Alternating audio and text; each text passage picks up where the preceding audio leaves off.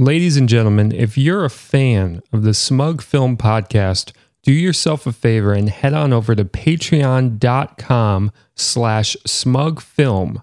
That's patreon.com/smugfilm, where we've got a bunch of great rewards for you if you donate to the show.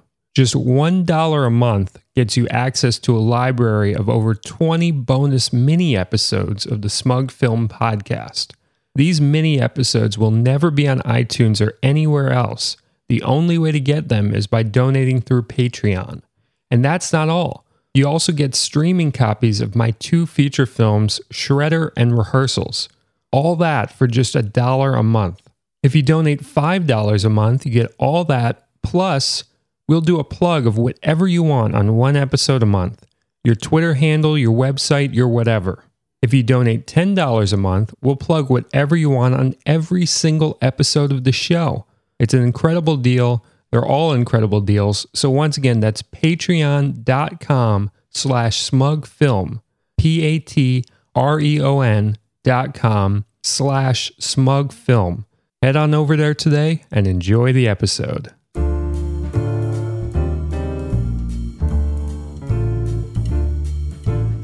Welcome to the Smug Film Podcast. I'm your host, Cody Clark. With me today is Greg DeLiso in person. Hello, I'm here in person. And Peter Litvin in person. I'm also here. Wow, look how good Greg sounds. Last time I talked to him, he was on the old Skype.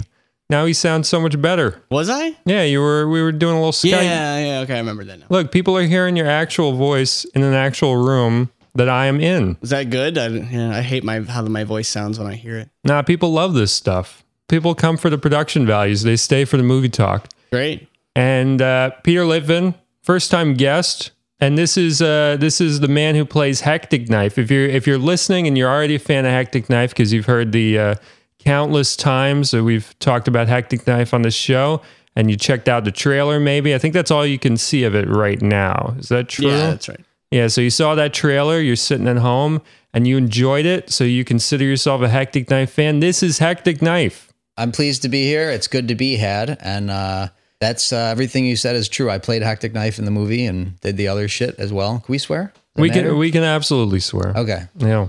So you guys are in town because we're going to a screening tonight, which is the very first Hectic Knife screening. And where is that at?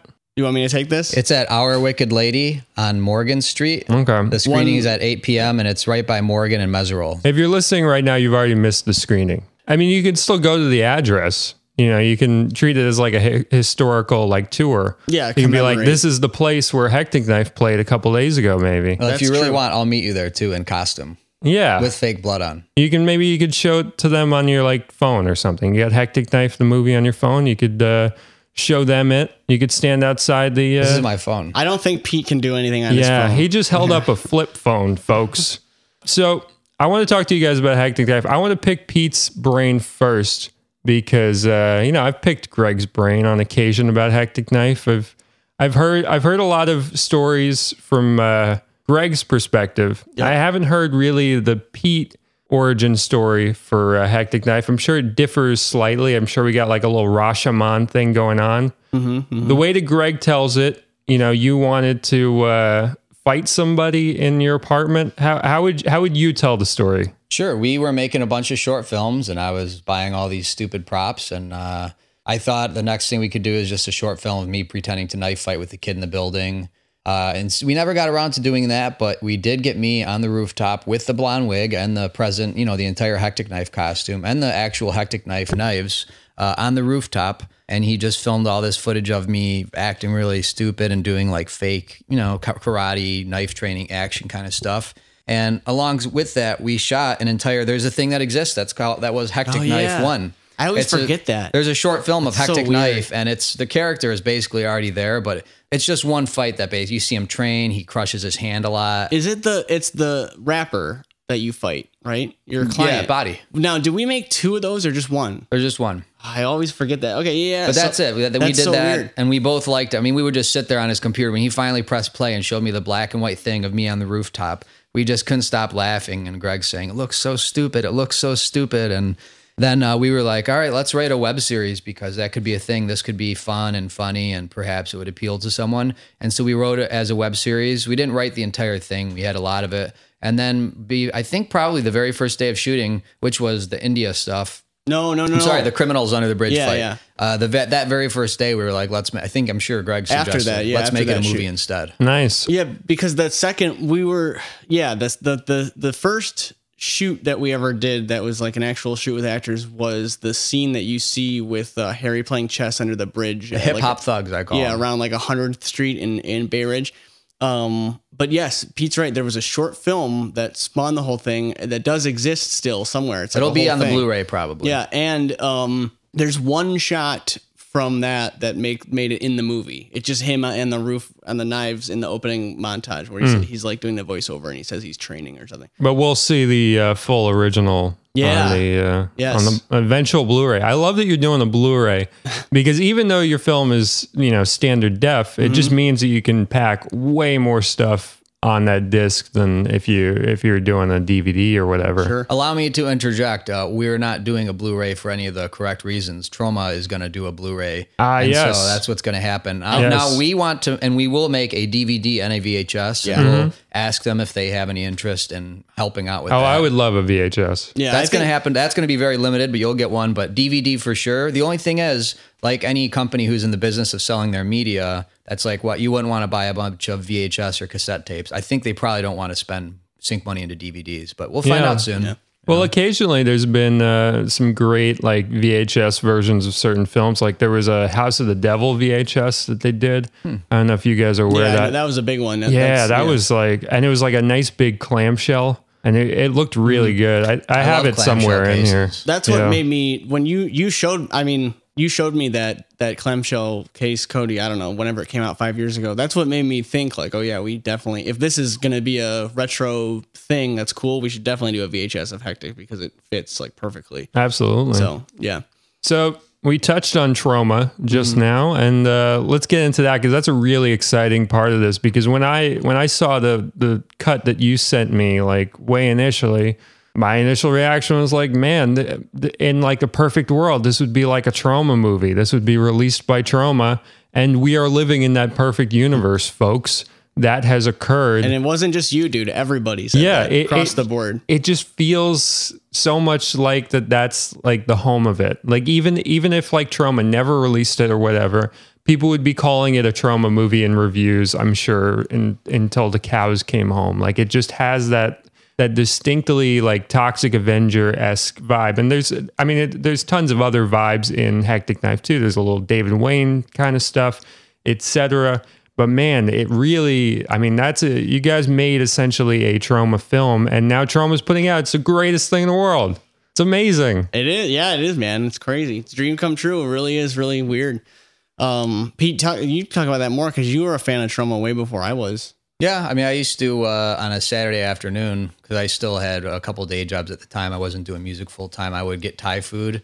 And I get Thai food like outrageously hot. So hot you can't even stand your reality any longer. And I would just eat it and watch like 3 Troma movies in a row. And then I would eat all the Thai food, and then I'd have to shit like burning terrible shit the next day. Not everybody gets that, but I got it. How old were you when you did that?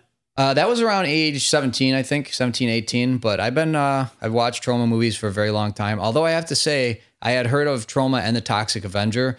I have no memory whatsoever of who first introduced me to it in person or actually gave me a DVD or what That's happened. weird. Just because I remember in high school you talking to me about it because I was like the movie guy and you always like asked me like, hey man, you know about Troma and this Yeah, big fan for a long time. I will say I've lost touch in the last like 8 years. What's some of your favorite Troma titles? What are the ones that stick out? Originals or just any? Yeah, just any Troma ones that really. I really like Blondes Have More Guns. I never heard of that one. Dude, it says on the cover like a punchline joke every 3 seconds. It's just continual gags like airplane style. I like Tales from the Crapper a lot. I actually want to learn what the story is behind it. Toxic Avenger 1 and 4, no thanks on 2 and 3. And Tromeo and Juliet, Kabuki Man's okay. I'm not really too much into Kabuki Man. I used to like it a lot though. Mm-hmm. It's I just such a great title, Sergeant Kabuki Man, Yeah. NYPD. I mean, that's up there in the pantheon of great film titles, I think. Right.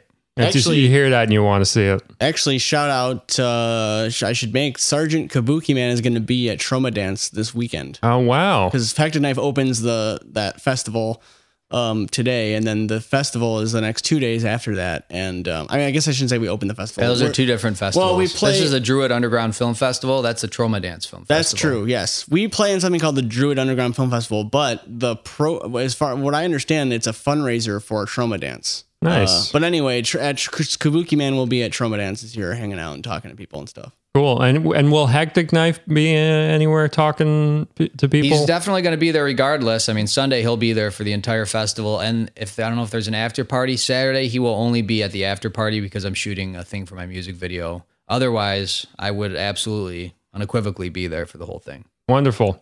So let's talk about what you just shot with Trauma recently, because you guys were at Trauma yesterday shooting a little promo for Hectic Knife that you guys wrote, and you got to meet Lloyd and you got to hang around Trauma studio. Well, not studios, but the offices. And what was that like?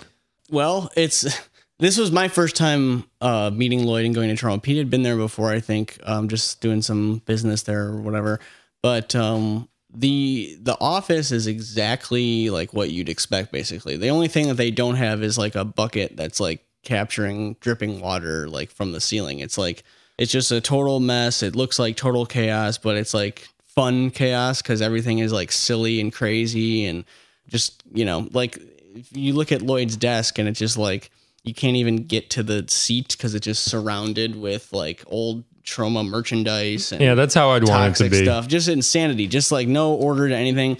But the crazy thing is like stuff actually gets done. It's like you walk in the back and there's like 4 or 5 people like scurrying around doing stuff at computers and doing things, and it's like they actually business gets done, but it looks crazy. Like I always picture, like, you remember in The Simpsons when they go to New York and Bart visits the Mad Magazine office, Yeah. and it's like nothing's there, but then he like walks away and he's all sad, but then a door opens and it's like all crazy inside. It's like just like that. It's totally just like nuts and bonkers. Then you go downstairs and it's just filled with all their old like DVD stock of like movies, just a whole giant thing of them, a wall of them, and then they have all the submission stuff. I was looking around, I was trying to find the original Cannibal submission tape because I know it's down there, because actually there's a great documentary that also was just released by Trauma by a buddy of mine named Tom Seymour called VHS Massacre, where they interviewed Lloyd and all this stuff, but they did a shot where they like pull out the old Cannibal like submission tape and stuff. But yeah, it's crazy. It's like a weird museum of like, B movie and weird stuff. And then, there's also like a Rocky poster on the wall. And at first it like doesn't fit in with everything because all the other titles, all the other posters are like crazy, weird Trauma B movie stuff. And then you see Rocky, but then you remember like, oh yeah, Lloyd like worked on that. Right. Like, it's weird. Like you start remembering all this crazy like real stuff that he did back in the 70s. And it's there's a real history to it. And it's crazy. It's a lot of fun. The best thing for me about meeting Lloyd, and the only thing I can compare it to is when I met Tommy Wiseau like years ago. Because if you guys don't know, so Tommy Wiseau is the guy that made that movie The Room, and he's like this weird cult movie character guy. If you're a Smug Film listener, you don't know who he is by now. We don't need you as a listener. Yeah, We've talked about him a million times on the show. And everybody in movie world already knows who he is anyway and stuff. But anyway, so when I got to meet Tommy Wiseau, like he's out of his mind. Like he's a great guy, he's a sweet guy, he's really cool and stuff, but like he's not normal. Like, you meet him and he's in the weird character like all the time. Like he's not really fully in reality and he's just like a strange guy. I've never met him in person, but he was on the show. He was on Smug Film Podcast. Right.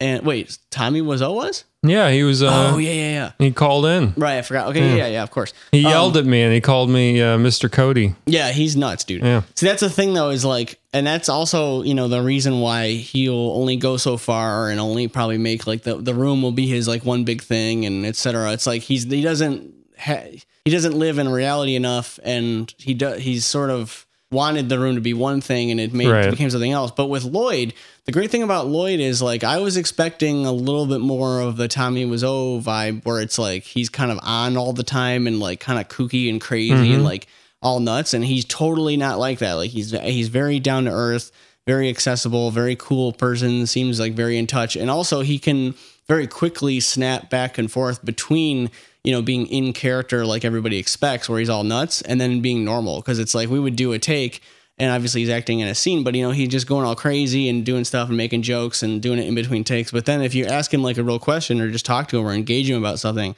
he's like really sharp and he knows about it. Like we were talking about how the Trauma released like 10 years ago, Brian De Palma's like early movie, The Wedding Party. Right. I noticed they had a poster for that on the wall, and like we were just talking about it like casually, and he remembered stuff about it and knew about it. And it was just like, he's very on point. He knows like what's happening, and he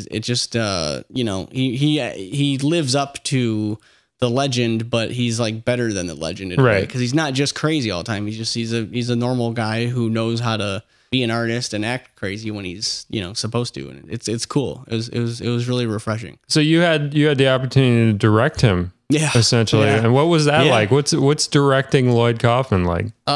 He makes up tons of stuff. But I get the feeling that, you know, everybody just wants him to do that. So it's fine. It's great. He just goes crazy and he'll do anything that you say. He'll go as crazy or not as crazy as you want. He definitely like any actor, like wants to get it good the way that you want it. But, you know, if you want him to go over the top and stuff, he totally will. I think there was a picture posted on Facebook of him with like 2 different guns, like pointing one in his mouth and one like at his head. And he'll go nuts if you want, but you know, he's really, really professional about the acting thing for sure. Great. And Pete, what was it like acting opposite him? I haven't seen the short yet, but I assume you guys were acting together in it. This will sound a little absurd, but the reality of that kind of stuff never really sunk through to me, man. Like it just seemed like we were there and we're in business with them now. And I think the first time I went there and I saw, this is what happened. I went there for the first time, I don't know, a month before that. And I remember I just walked up there and there he was sitting at the desk. And that was like the big exciting, like, oh man, it's Lloyd sitting in a chair. And more excitingly, somebody, I didn't even really say anything. I just kind of left. And then the main like assistant NPR person came and brought me back. And they're like, it's Peter from Hectic Knife. And he's like, oh, and he had Hectic Knife stuff in his hand. He was like, I'm putting the press release together right now. Nice. Would you say Hectic Knife is like an iconic character, the likes of which Jason and this and that? And that was really exciting. But once we were there the other day, I think I'd already met him a couple of times, and it was just normal. We just shot it. I mean, here's what I will say, and I've said this in every interview or podcast so far. Unfortunately, it's got some truth to it. Hectic Knife, we got a big lesson with people who don't know how to act, and there's people in there who can. There's people in there who can't, you know. And I've sometimes named names, sometimes not, and I don't mean in a derogatory way, but to me, an actor is somebody who, you know, you say, all right, now get your eyes wide and really angry and screw up your face and yell at the top of your lungs, do the line again. And then they go and do the line. They're like, I told you not to come back here. And you're like, oh, well, this is not an actor, right? At least not what I consider to be an actor. So I've worked very seldomly with like some incredible talent. And I have to say the lead from my music video, Kansas Bowling, you know who that is? She's the director, writer, and star of BC Butcher, a Trauma movie that just came out. Oh, nice. I mean, I wanted her in this video for multiple reasons, including her greatness, you know, on screen. But then once you actually get there and turn the camera on and people just do stuff in front of camera, she just does amazing shit. Like I could just look at him like, hit record and let's just record this. It's so good. And she's so photogenic. Lloyd's thing is that we're like, all right, do a thing. And the guns are in the mouth. He didn't have any fucking issue taking it. We didn't even ask him to, actually. We were having him take a fake shit and he took his pants down. He's there in his underwear with us in the stupid cramped bathroom. I had my real Hectic Knife knives there and we were posing with them. No one said like, be careful. And his actual... And they are real knives, we should confirm. It gets scary. Ned had to sit next to him as the agent, and he was a little bit like scared at times because Pete will just start going crazy with him, flailing around. Let me ask this question actually. No one ever got hurt, and nobody else. Did you ever cut yourself? Yeah. One time? Right? I got it in the leg a couple times. Pretty decent. It's just they're not that sharp, but it's like you could stab your leg badly with a pencil or if you wanted to. Right. Yeah. Yeah, that's an important trivia fact. That should be like number one with a bullet. Like I think Kitchen Mate brand. Yeah. You just grabbed them right out of the kitchen, right? Hopefully they do like a Hectic Knife, like limited run of a signature knives one day. I might be wrong. They might be chef made. I can't remember now. I don't know, but I left them home because I'm not going to wear them to the bar tonight. But yeah, well, that's the problem is you can't really go too many places with them. But yeah, you guys were using real. I mean, there's some fake knives, and it's kind of fairly obvious when the fake knives show up. Yeah, that was an accident. What happened? So we did a shoot, and we used the regular Hectic Knife knives, and then you had bought. The question you're asking is what happened. All that happened is we didn't know that we should have real Hectic Knife knives always at all times in every shot. Right. And so I had various knives because our whole thing was like, he's got all kinds of knives and he's a fucking knife freak. Mm-hmm. Yeah, it's true. I forgot. It's true. So we just had different knives. There's a couple of, in fact, I guess it should be like fun trivia. Like someone should have to point out like all the shots with different knives. Cause I actually I know one scene, but I couldn't even probably tell you. Well, you got the big fake plastic ones. Other than that, the rest of the movie, it's the real ones. And then the same 2 or 3 retractable ones. Yeah. Which I wanted to say, we have Hectic Knife 2 scripts in the car right now. This is one of the things we're working on while he's in town. Really exciting, totally new reality. But there's a possibility we're going to use the same costumes, same wigs, same knives. I think one thing I don't know if we could talk about the logo on here if you give a shit or not. Wait, what logo on your shirt? Yeah. I was actually just going to say the only thing I want to change, I think everything should be exactly the same, but we got to, so the shirt that Pete wears in the movie has some big like logo thing across the front. Looks like an Ed Hardy style thing, but it's not like fully, it's just a thing. And, again, we didn't really know in the beginning, like we didn't think about it. And also, at different points, it got so much covered up with blood, you don't see it, or it's so dark, you don't see it. Yeah, I never noticed that. Yeah, it's good that you didn't notice because basically we've always been like, oh man, I don't want anybody to like see that there's like a big like logo thing on his shirt. Well, the design itself is cool, and I'm not bothered by somebody seeing it. I just wouldn't want a legal issue. Yeah. But I wanted to throw in there, dude, costume designer for Hectic Knife 2. And we haven't talked about that yet, but there's no reason he shouldn't be made better all around. Well, yeah, no, I mean, obviously, yes, but yeah. I just witnessed a little meeting. I just got to be fly on the wall for a Hectic Knife 2 meeting. Yep. Well, he's kicking it over at the Prince Hotel, and I'm in Bay Ridge as well. That's why I'm living there again, and we haven't been sitting in a room that much working on stuff here, All right, we're going to take a quick break, and then we'll be right back with more Hectic Knife talk with Greg and Pete. See you soon. And now, Smug Film presents Robot Reenactments. Way out west there was this fella I want to tell you about. Fella by the name of Jeff Lebowski. At least that was the handle his loving parents gave him, but he never had much use for it himself. Mr. Lebowski, he called himself the Dude.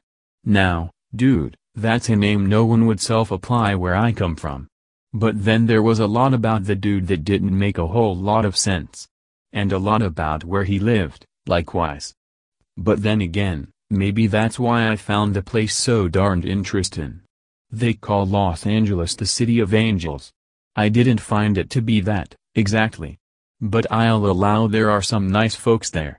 Course I can't say I've seen London, and I ain't never been to France. And I ain't never seen no queen and her damned aunties, so the feller says.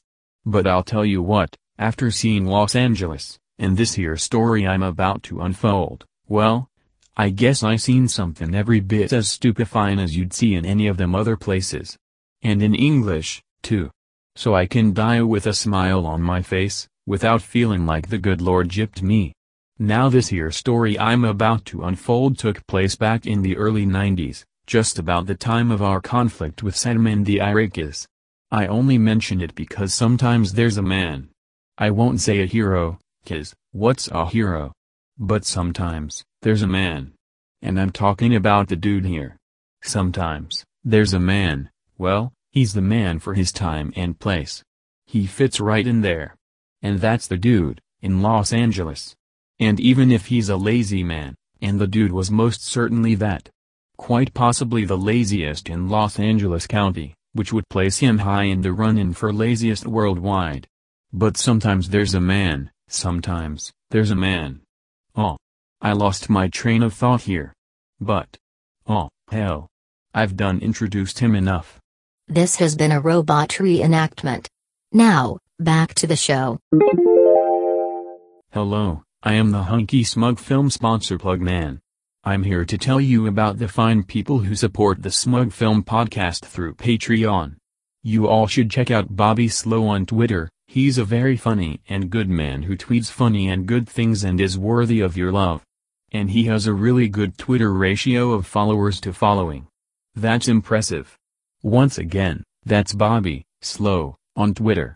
You should also check out Minor Key Games. Go on over to minorkeygames.com and check out these awesome computer games made by David and Kyle Pittman. Two brothers that make great video games with an old school feel. Cody hates new video games for the most part, but he enjoys the heck out of these. Once again, that's minorkeygames.com. Also, be sure to check out Room Full of Spoons, Rick Harper's documentary about the cult classic film The Room. It's a great documentary that we all love here at Smug Film, and go to roomfulofspoons.com to find out when it's coming to your city. Thank you for listening to my hunky voice, and thank you all who have donated to the show. And if you would like to be plugged on the show, please head on over to patreon.com/smugfilm and donate. And now, back to the episode. Hello, Smug Film fans. Leave us a question or a comment for Smug Film to play on the show by calling the following voicemail number: 718-395-9711. Once again, that's 718-395-9711. We look forward to hearing from you, you lovely, lovely people. And we are back. All right. So one of my favorite aspects of Hectic Knife is the fact that it's a very neighborhood movie. You know, this is Bay Ridge essentially. I mean, you shoot a couple other places too, but it just has a real Bay Ridge vibe, even down to like the light. I've felt like there's something about the light in Bay Ridge and the way that the sun hits buildings or like peeks through or whatever. You captured that beautifully. With even just in black and white, like it hits something visceral for me. It reads as Bay Ridge. I think the black and white helps that actually. Yeah, I think so too. The contrast helps because Bay Ridge is weird and the contrast, like, I don't know, it fits somehow. Bay Ridge has like its harsh sun, really bright, harsh. And you can't not depict that. It's like you can't go into shooting like a movie about Bay Ridge and then like just get real diffused to like classically beautiful like Woody Allen kind of light. So Pete, you've lived in Bay Ridge for a number of years. How is it for you, Hectic Knife? Does it feel like it depicts Bay Ridge well? Was that something that you guys really, really wanted to do? No, specifically, we didn't want it specific to any locale. We didn't want it specific to any time even. That's why, if you'll notice, and I'm not probably, you're not going to give us the hidden thing away, are you? Is it hidden? Yeah. It's in plain sight. No, dude, it's something that only you have to like notice it. You talking about the year that it takes place? Yeah. Yeah, dude, that's not in plain sight at all. So you don't want me to say it? No, dude. Let's have the listeners discover it for themselves. Yeah, I want people to discover. See if you can figure out what year Hectic Knife takes place. That should be a contest. Yeah, there's I don't even gonna say it. There's a thing in the movie that shows you what year it takes place in, and I don't even want to give it away at all. I don't think it's that visible. All right. So anyhow, we didn't want to take time in a specific era. However, it had something that said it was, and then we changed it so that it fucking lies to you and tells you when it really takes place. But no, I never wanted it. Like, I don't want like Bay Ridge Avenue. I don't want Shore Road on a sign. That's why the only street you see is Bint, which is a word that I made up. And then you have locations that you could see like, okay, the houses look like this is probably Bay Ridge, and then, they meet at Torgerson and Blast, which are two invented names. One's from a t-shirt Greg had. Actually, they're both from a t-shirt. Yeah. And no, I didn't want it to look like Bay Ridge. I just like sometimes you can film that stuff and it looks like a city. Yeah. Well, this is what I'll say to that is that because Pete's 100% right. I think what he means more specifically though is we didn't want it to be like New York. Right.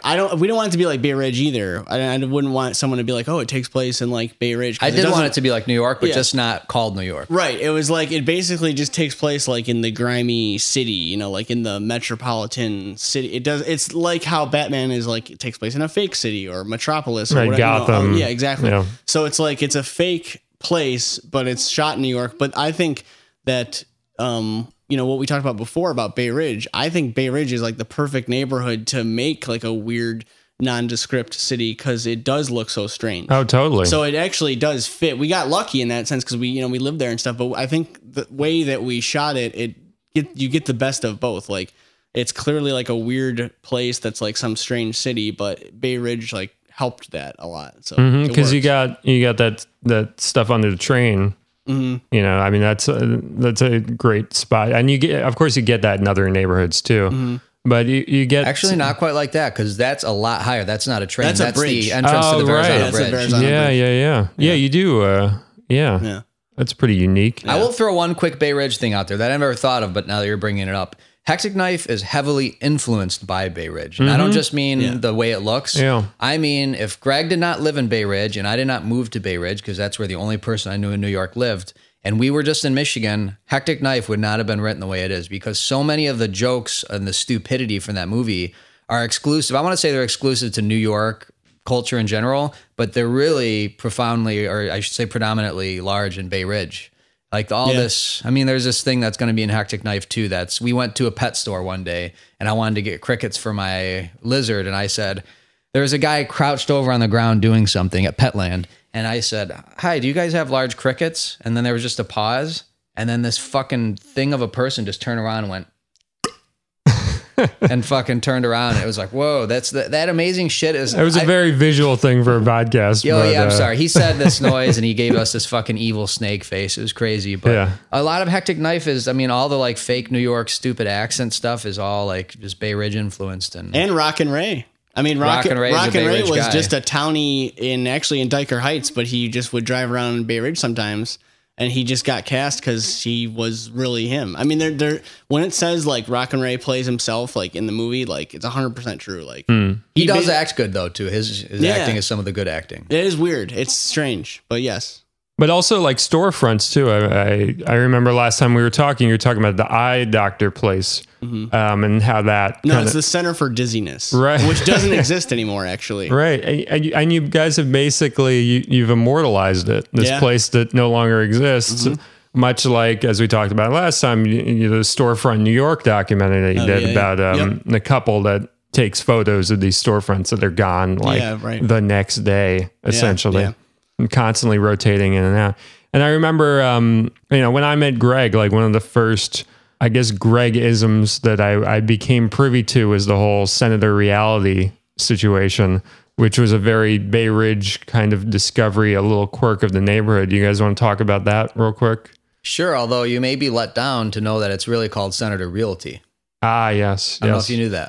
That's just a short film we made where I think I looked at it or Greg looked at it and said Senator Reality, and then we decided it should be a character. Well, we should actually maybe say Senator Reality was the first short that we did, and it was the first in these little series of shorts that Hectic Knife came out of.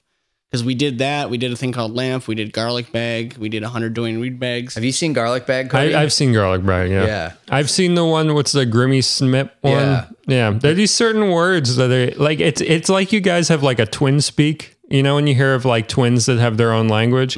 One of my favorite things about Hectic Knife, it feels like it's made by a couple guys who have their own sense of humor and language for each other, that it's now being shown to the world. Like, it's like, all right, let's let the world be privy to this a little bit, but it still feels like very inside. I like that a lot. I like movies that have their own distinct sense of humor. Like last night I was like in the mood for Freddy Got Fingered, and I threw that on and I was like, yeah, this is a very distinct series of jokes that I can really only find in this way here. Right. And I love that in Hectic Knife. My hat is tipped to both of you for keeping that kind of spirit alive, where like you're taking something that's so fucking inside and you're just giving us a little like glimpse into like the madness. Thanks, man. A bag of jewels. Bag of jewels. Yeah, that's the best. That part is distinct and beautiful, and the staying at home and just sucking your cock all day. Is there a more beautiful scene than that in Freddy Got Fingered? Is there a more perfect coalescence of love and romance than her just wanting to stay home and suck his cock all day? It's a beautiful scene. Yeah. I like it when he licks the bone too. The exposed bone is funny. Thanks for what you said though. Yeah. So Hectic Knife and the future of Hectic Knife. You guys have talked about a 2. What can you say about Hectic Knife 2 thus far? Is a lot of it under wraps? Is there little hints we can give the listeners at home? That's mostly a question for Pete, because he's been writing it. The only thing I came up with so far is this big scene where everybody fucks money. Oh yeah, yeah. Go ahead, Pete. Well, who in particular is fucking money? Oh, the secret businessmen that control everything in the core of the earth. the most powerful men on the planet. Yeah. And they hang out and fuck money. Well, they have a business meeting, and then at the end of it, they kind of like get up, like kind of serious, kind of like the scene in Mulholland Drive when they need a napkin and everything in that meeting. Mm-hmm. It's like that. Then there's just a bunch of money that is on the table, and they just start fucking it and like sucking it and like. just putting it in each other's So you're asses. not really giving it to him the full way. It's first of all, it's the funniest thing in the script so far. Okay. It's one of the only things that Greg wrote, but it's the best thing in there so far. They say like, let's get out, let's fuck each other with our money now, and you fuck me, and I'll suck your money dick. And they just are fucking each other with the money and fucking their own money. And they say things like, I suck my money's dick every morning. And he sent it to me. It's actual laugh out loud funny for me, which few things are. That's fantastic. So how did that even occur to you, Greg? I just fucking money thing. Well, it's just that's just what they do. That's just real. That's well documented. In the middle of their money fucking, the secretary interrupts and says, "Excuse me, sir, Dransky's on the line, and he says the genocide of the poor people in the shitty country is going really good." Yeah, it's just I think it was just everybody. He's always talking about Trump and all this bullshit all the time, and I just thought like, what does Trump do when he's like alone? He fucks money. Yeah, I mean, it seems like that's it. But Pete, all right, here's the rest of Hectic Knife 2. I mean, don't give away everything, I guess. I won't. But talk you about wouldn't even know what everything was because you haven't fucking read anything. it. Yeah, I don't know. Here's the story, man. Greg and I are both working. We both have projects. We both do work for other people. We both have our own art projects. And he lives in Michigan, and I live in New York now. Not for long. I've been here for a month, and I didn't even know what's going to happen. I still don't know. But so I'm trying to organize our Skype session because I can't wait. I can't wait to do things. I'm like, we got to fucking do it now. Like, let's get on Skype. Strike while the iron's hot. And so he's been a little busy, so we haven't got to do it. And I basically was like, well, I'll start it. And I kept saying start. And then I was like, dude, I hope he doesn't get mad if I write an entire, like, complete screenplay. And then I basically did that. And then I just started asking him, like, dude, I got like 3,500 words. You want to tell me, like, do you have any jokes or things you want me to include? And I did. But we have it, and we have this screenplay that we're now going to sit down with. And we're going to see what Greg thinks of it. First of all, I'm fucking really scared. I'm just going to say that. Really scared to see if he doesn't like it. I mean, my worst fear is he says, the whole thing doesn't do much for me. But actually, I think that's not going to happen because it's primarily jokes and the jokes inside of this framework of a story. And the jokes are like just pure Hectic Knife jokes mixed with like jokes, things that have happened to us in life, which is what Hectic Knife 1 is. You know, the joke, at least as far as the joke content is concerned. Yeah. And, I don't, yeah, that's all right. I don't know what he's written so far. I'm sure I'm not going to hate all of it. I'm sure it's great. But from what, I think the one thing I'll say about it is it's a space adventure. We can say that. And I don't know. I don't even know if this is in there and stuff, but I'll just say from what I remember, because we talked about this a long time ago, if you watch the entire Hectic Knife beyond the credits, there's a coda at the end.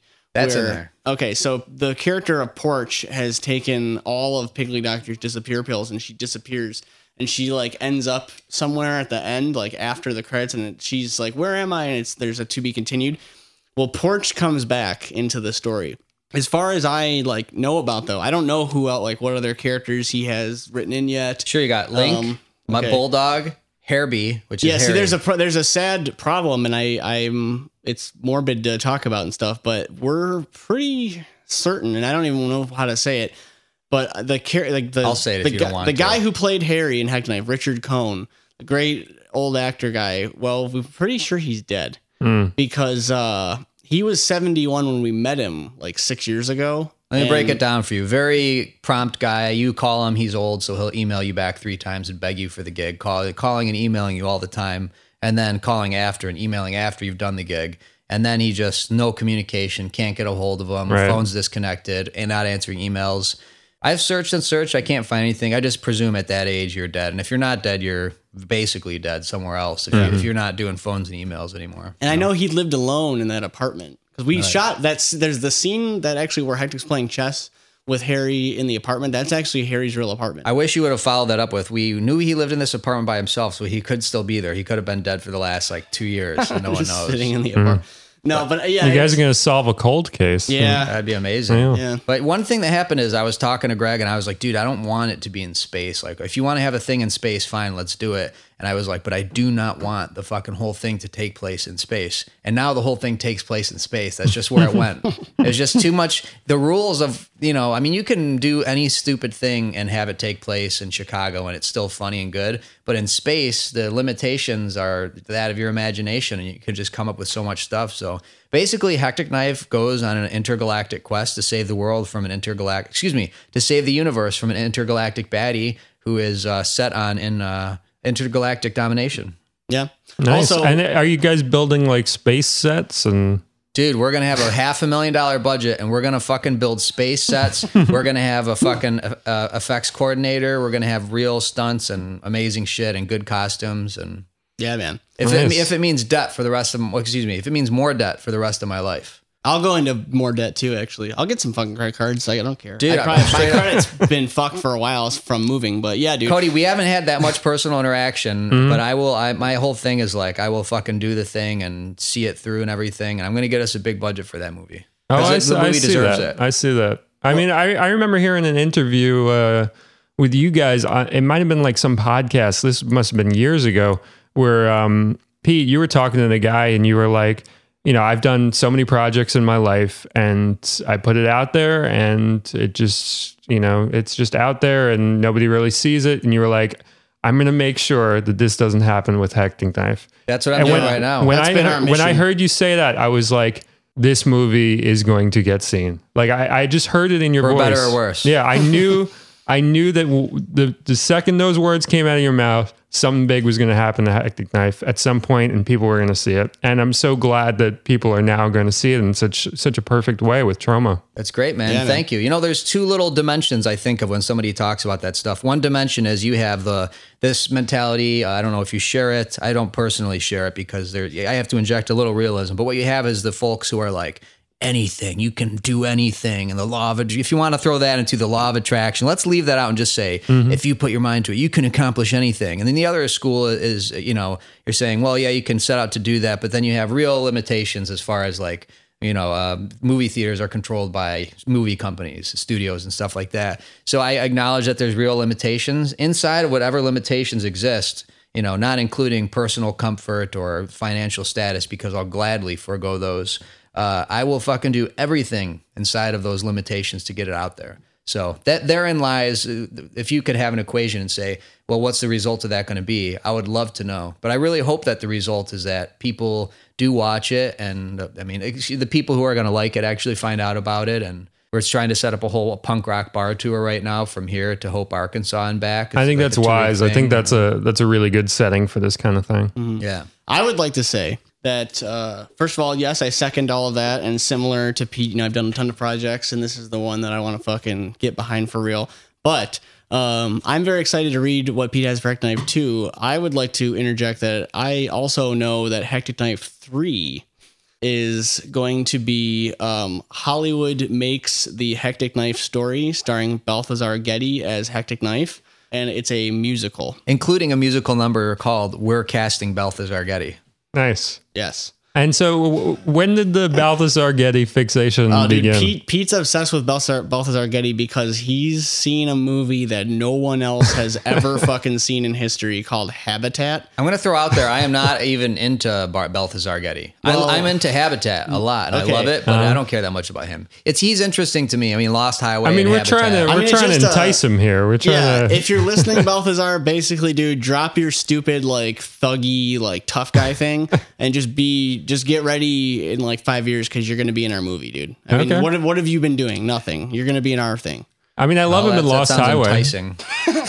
I love him in Lost Highway. Yeah, of Great. course. The guy gets more pussy than a toilet seat. Oh, God. I want to ask you guys, what have you learned from making the first one? Because you guys made that for like 4 or 5 years. 6 years. It's crazy. 2010 was when we started. It was Right. the spring, and then we signed the contract in January of this year. I assume that you guys, this time around, you don't want it to be another 6 years working on Hectic Knife 2. No. So what have you learned? And this might be helpful for people at home that are hearing these two guys and they're like, man, I want to make my own like idiosyncratic, funny, fun movie too. What have you learned during those 6 years that you could have like streamlined the process or got things going quicker, or any lessons from that, making that first film? That's a good question, Pete. Sure. Well, The reason it took so long is because Greg worked on a billion projects for Craigslisters, basically. And I was always working. I worked like crazy when we got that first like 5 years in Bay Ridge, just insane hours doing music production and stuff. And so we had Hectic Mondays. That was my day off. And we would do a Hectic Knife shoot every Monday. But it took so long just because we were both doing other projects. I would not want that to happen again for a number of reasons that I think are all probably fairly obvious. But I want to do it quickly next time. I want it to take place. I mean, it could probably be done, at least shot inside of like 3 months. I can't imagine if you were really working on it. But yeah, one thing we learned is you don't take breaks from it. I mean, I wish I would have discomforted myself a little more. I wish I would have been more adamant about pushing Greg to do stuff. I wish he would have been more adamant about pushing me to do stuff. Because there were times there was a time and I wasn't making a joke out of it. My email to him was like, can we quit now? Because it was just true. Yeah. We had to re-record all the dialogue, which that was basically just all me. And it was a fucking nightmare because I had never done that. And I learned how to do it. I'm really good at it now. But it was like, it takes so long and you can't even get all the actors to come back and do it, even if you're paying them, which we were. And that's one thing. I mean, good sound. I mean, your question was, what do we learn? Hire a good sound. Yeah, capture better sound on set. For the first thing, definitely. Sound is a very overlooked thing. I mean, we've talked about it a lot on the podcast, where if you're watching a movie and the visuals are like weak or whatever, if the sound is good, you can still kind of get through it. But if you're watching something that's gorgeous and the sound is bad, you physically can't do it. Like, it's just like it gets under your skin. You're like, I can't fucking watch this. And luckily, Hectic Knife sounds great. You get the finished sound sounds fantastic. But yeah, sound is so fucking important. And a lot of, young wannabe filmmakers and videographers and this, that, and the other, they focus real big on like, what's the new 4K camera? What's the great lens that I need? And they're not thinking about like learning basic sound recording skills. Or they're not even thinking like, I have to pay a sound. Like, that's the other thing, is just like, I mean, this is what I'll say about the process. And it's a great question. I just, for my take on it, the answer of why it took 6 years is the sound. Just because, yes, we did shoot once a week and all that, including the music. Right. But the thing is like, I think shooting it, if you compress all that time, because we spread out the shooting throughout a really long time. I think we shot those Hectic Mondays for like maybe 15 Mondays in a row or something. And then I took all that footage and made a rough cut that was like an hour 54. And now it's 82 minutes, of course. But when at that hour 54, I think we subtracted like 45 minutes out of that and then added 10. So, and that was like 4 or 5 years ago. And obviously that took a while, but it was really the sound that took so long. But what I'll say is, halfway through making the movie, I remember I was living back at my parents' house and we were working on this thing. And we're just like in the middle. We're probably in the area where Pete's like sending me the half joking emails that are like, when is it time to quit? Like, we don't want, this is, a nightmare. And I was watching Peter Jackson's Bad Taste. And I was reading about it too. And it said literally, he was like, he would write stuff on during the week. He would get his friends together. He would shoot every like Saturday or something. And then that was how he made the movie over the course of 5 years. And then I remembered Eraserhead. That's exactly how they made Eraserhead. So I kind of was thinking like, we're basically on pace with what a lot of like first indie small budget feature. We're kind of like in that realm. So I started feeling more okay with it taking so long. Not that it's a good thing or anything, but I felt okay with it. And I guess in a way it's like, if I could do it again, yes, I would like it to take shorter. But I think, we really like learned the lesson for real. Like, don't ever do it that way again. Like, it's better sound. It's ingrained in you now that you're not going to make that mistake again. And I think most filmmakers, go through that, especially on their first thing, where you're just like in the trenches for years, like trying to do this thing. And then once you sort of do it, you'll never do it that way again, because you'll just make sure that you put yourself in a position to to do it better. So like with 2, you know, we'll make sure we have like enough budget to where we can both set aside like 40 days of our lives and like go shoot it, like get that done. Right. And then, you know, do it for real. Cause you know, yeah, it was just, but again, the sound, I mean, for me, the absolute most fun part of the entire process in the whole 6 years was just sitting on the couch. We're in ICP's studio in Sterling Heights, Michigan, in this basement studio, and Pete was making the music for the movie, and I was just laying on this couch like listening to stuff and being like, dude, that's awesome, continue that, you know, I don't like this, cut that, whatever, just giving notes, giving like the cheerleading, just being great. And I would say like, dude, for this, you know, for when Porch is dancing, like I think we should have like a surf rock thing and make it sound like it's like in the room on our radio, and he would just like play guitar and just make the thing right in front of me and then do it. Drums. It was, yeah, it was amazing, dude. It was really fun, and it was just fun because I just got to come in and like eat sandwiches and hang out and listen, and I didn't have to do work on the computer or anything. That was great. But again, it's just, you know, it's like, what did we do that like 4 years ago or something? I mean, it gets all buried inside the process. It's When you look process. back on the amount of time, does it feel like 6 years or does it feel like 6 days? Is it 6 years? Yeah, 2010, man. Oh, okay. Does it feel like that amount of time, or does it feel condensed, or? It doesn't feel condensed. When I think about some of the scenes that we shot back in 2010, it feels like ancient to me. Like, I can't believe it's like, oh wow, that's crazy. I was a child. I was like 23 or 24 or something when we were shooting that. So that blows my mind. Yeah, it does. It feels like a long time ago. It's weird. It's a weird thing because it's just like, it's hard to stay excited about something for that long. And also, like, it's just one of those funny things too. It's like people would always be like, oh dude, I can't wait to see it. And like, I was really genuine when I was like, yeah, me too. Cause like, yeah. I hadn't seen it yet. You know, I was fucking making it and I hadn't seen it. So yeah, I don't know. How does it feel for you? It's all right. It feels, I mean, I'm not sure what condensed would exactly mean. It feels like it's been a long ass time, but we haven't been making the movie that whole time, which is the truth. Which is, yeah. I got 2 other answers, 2 real quick ones I thought of too, because that's a good question that anybody should be able to quickly and easily answer without thinking is, what did you learn from it? What would you do differently? I want to fucking audition actors. We didn't audition a single actor. That's true. I want to, I don't know how you feel Well, there's about a great, this. there's a great joke about that at the end of the movie. Yeah. We That's cast true. anybody. Dude, it's true. And although I will say we didn't cast anybody with a headshot, we just selected the headshots that we thought were the funniest. Right. Oh, you know what else? I didn't use Backstage back then. I just did a music video, and it's still happening, where I cast everything off Backstage, and it's just so much better, man, to have that. Craigslist is so limited. And the other big thing is I would like to have real rehearsals and really know what things are going to look like and feel like. And probably, I imagine, do storyboarding, but that's another thing. No, that's all. Yeah, definitely. Yeah. And in the storyboarding, I would love to do, because it'll help with our budget, because then the shots will be planned out. We know what we're doing. Like I was actually reading about the Big Lebowski and the Coen brothers, for every movie, just to save on the budget, like alone, and also because they're craftsmen and they are artists, but it helps with their budget, where they storyboard they set aside like 3 weeks and get with an artist, and they just storyboard the entire movie, every shot, and then they shoot based on that. And it's like, yeah, that's perfect. I'd love to do that with it, because it would save time. It would allow us to have more time to do each shot, because we know what it's going to be. So we can just be like, okay, today we're doing these 10 setups, and yeah. There you go. Because that's great too, because like that kind of reminds me, like when I first started using like a light meter for like photography and videography and stuff, it taught me like how much I can't trust my own eye when I'm like shooting stuff, where like if I'm looking at the light meter and it says what it says, even if it doesn't look like that to me, I'm just like, all right, I'm just going to defer to the light meter. And it's always right. Yeah. Like I look at the footage later, I'm like, oh yeah, that was totally right about that.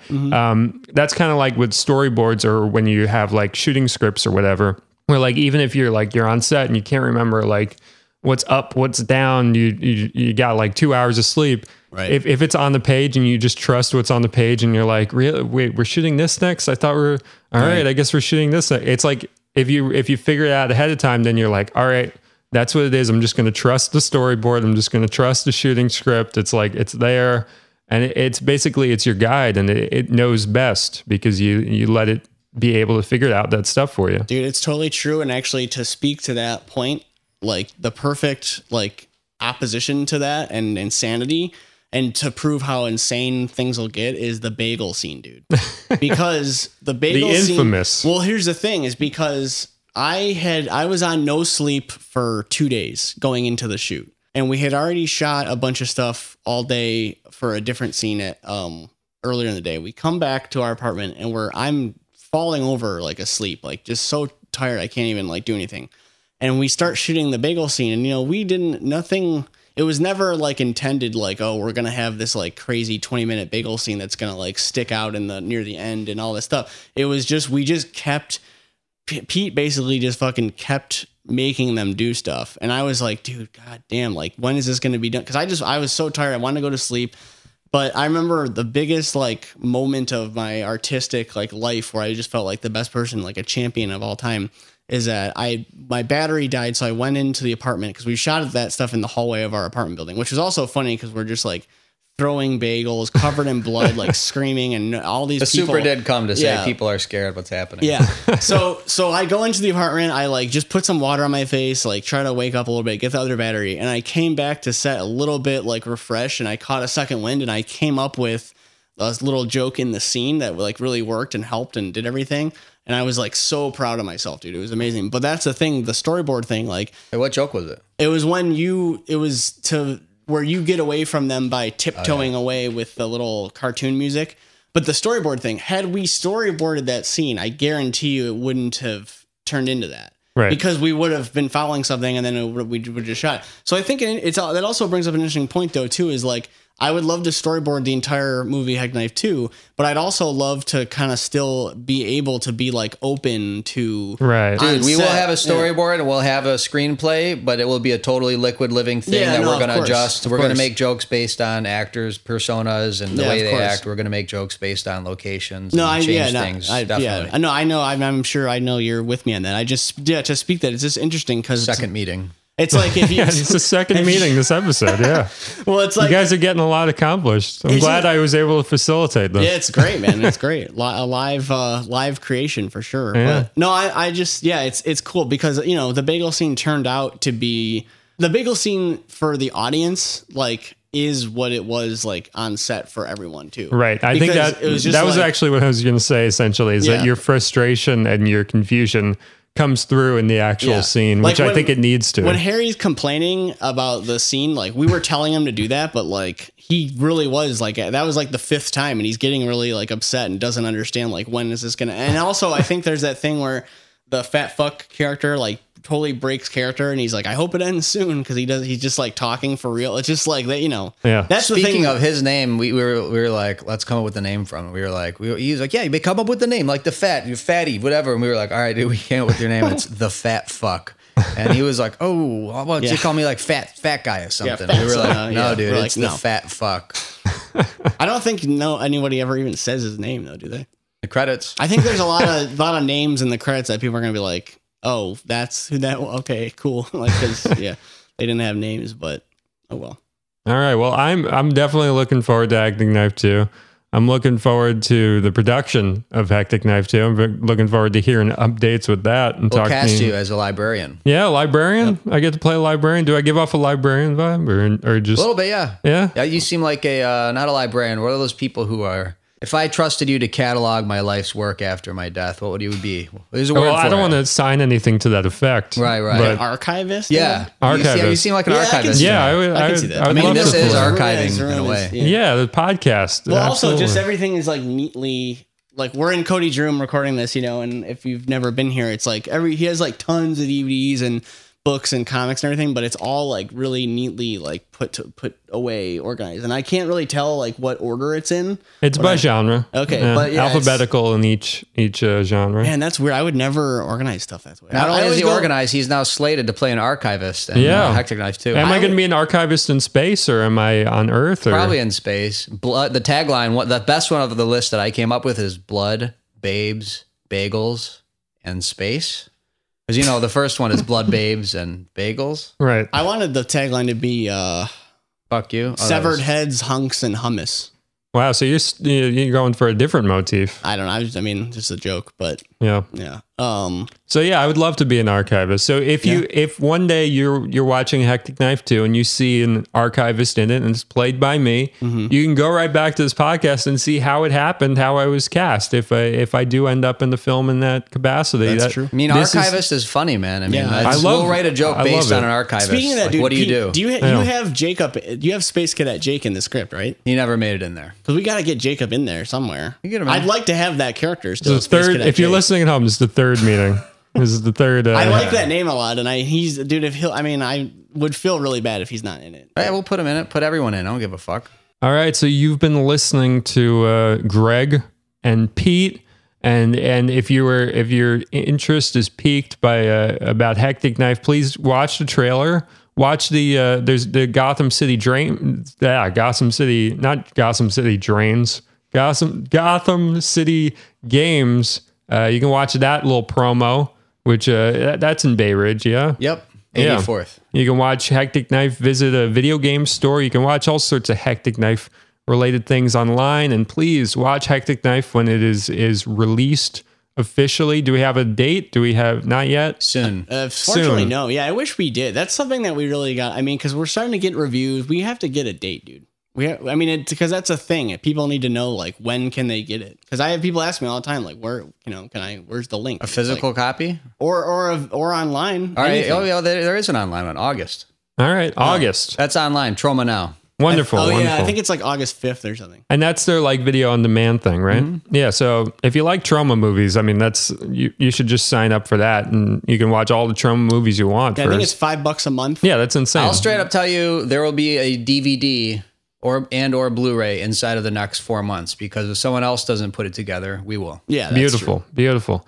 And man, imagine if Trauma Now existed when you were watching all those trauma movies back in the day. Like $5 a month, you could have watched like 30 goddamn movies. You would think, eating all your Cody, the Thai only food. thing is I got my flip phone. I'm kind of not dialed into that technology. Yes. I don't like to watch movies on a computer screen. I really like the Toshiba, like yourself, I think. Yeah, yeah. I don't like sitting at a computer for anything other than work or designing or music. No, I can definitely get behind that. Yeah. So I would still have bought physical copies, even if it did exist. Yeah, when I'm watching something on my laptop, it feels like work, you know, and Tasky. I want it to feel like I'm somewhere else. I can't watch anything like that on a computer unless I'm either eating or in bed.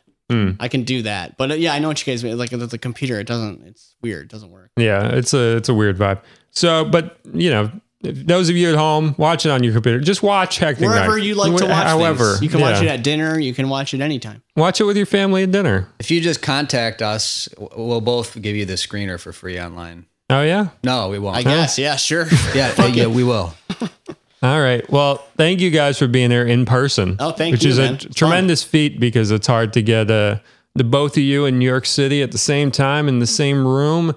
And I'm glad we had you both. And any parting words for our listeners? What if you how about for like listeners who want to go down this path, who listen to your inspirational story of making a movie and it getting distributed by the exact right distributor for it?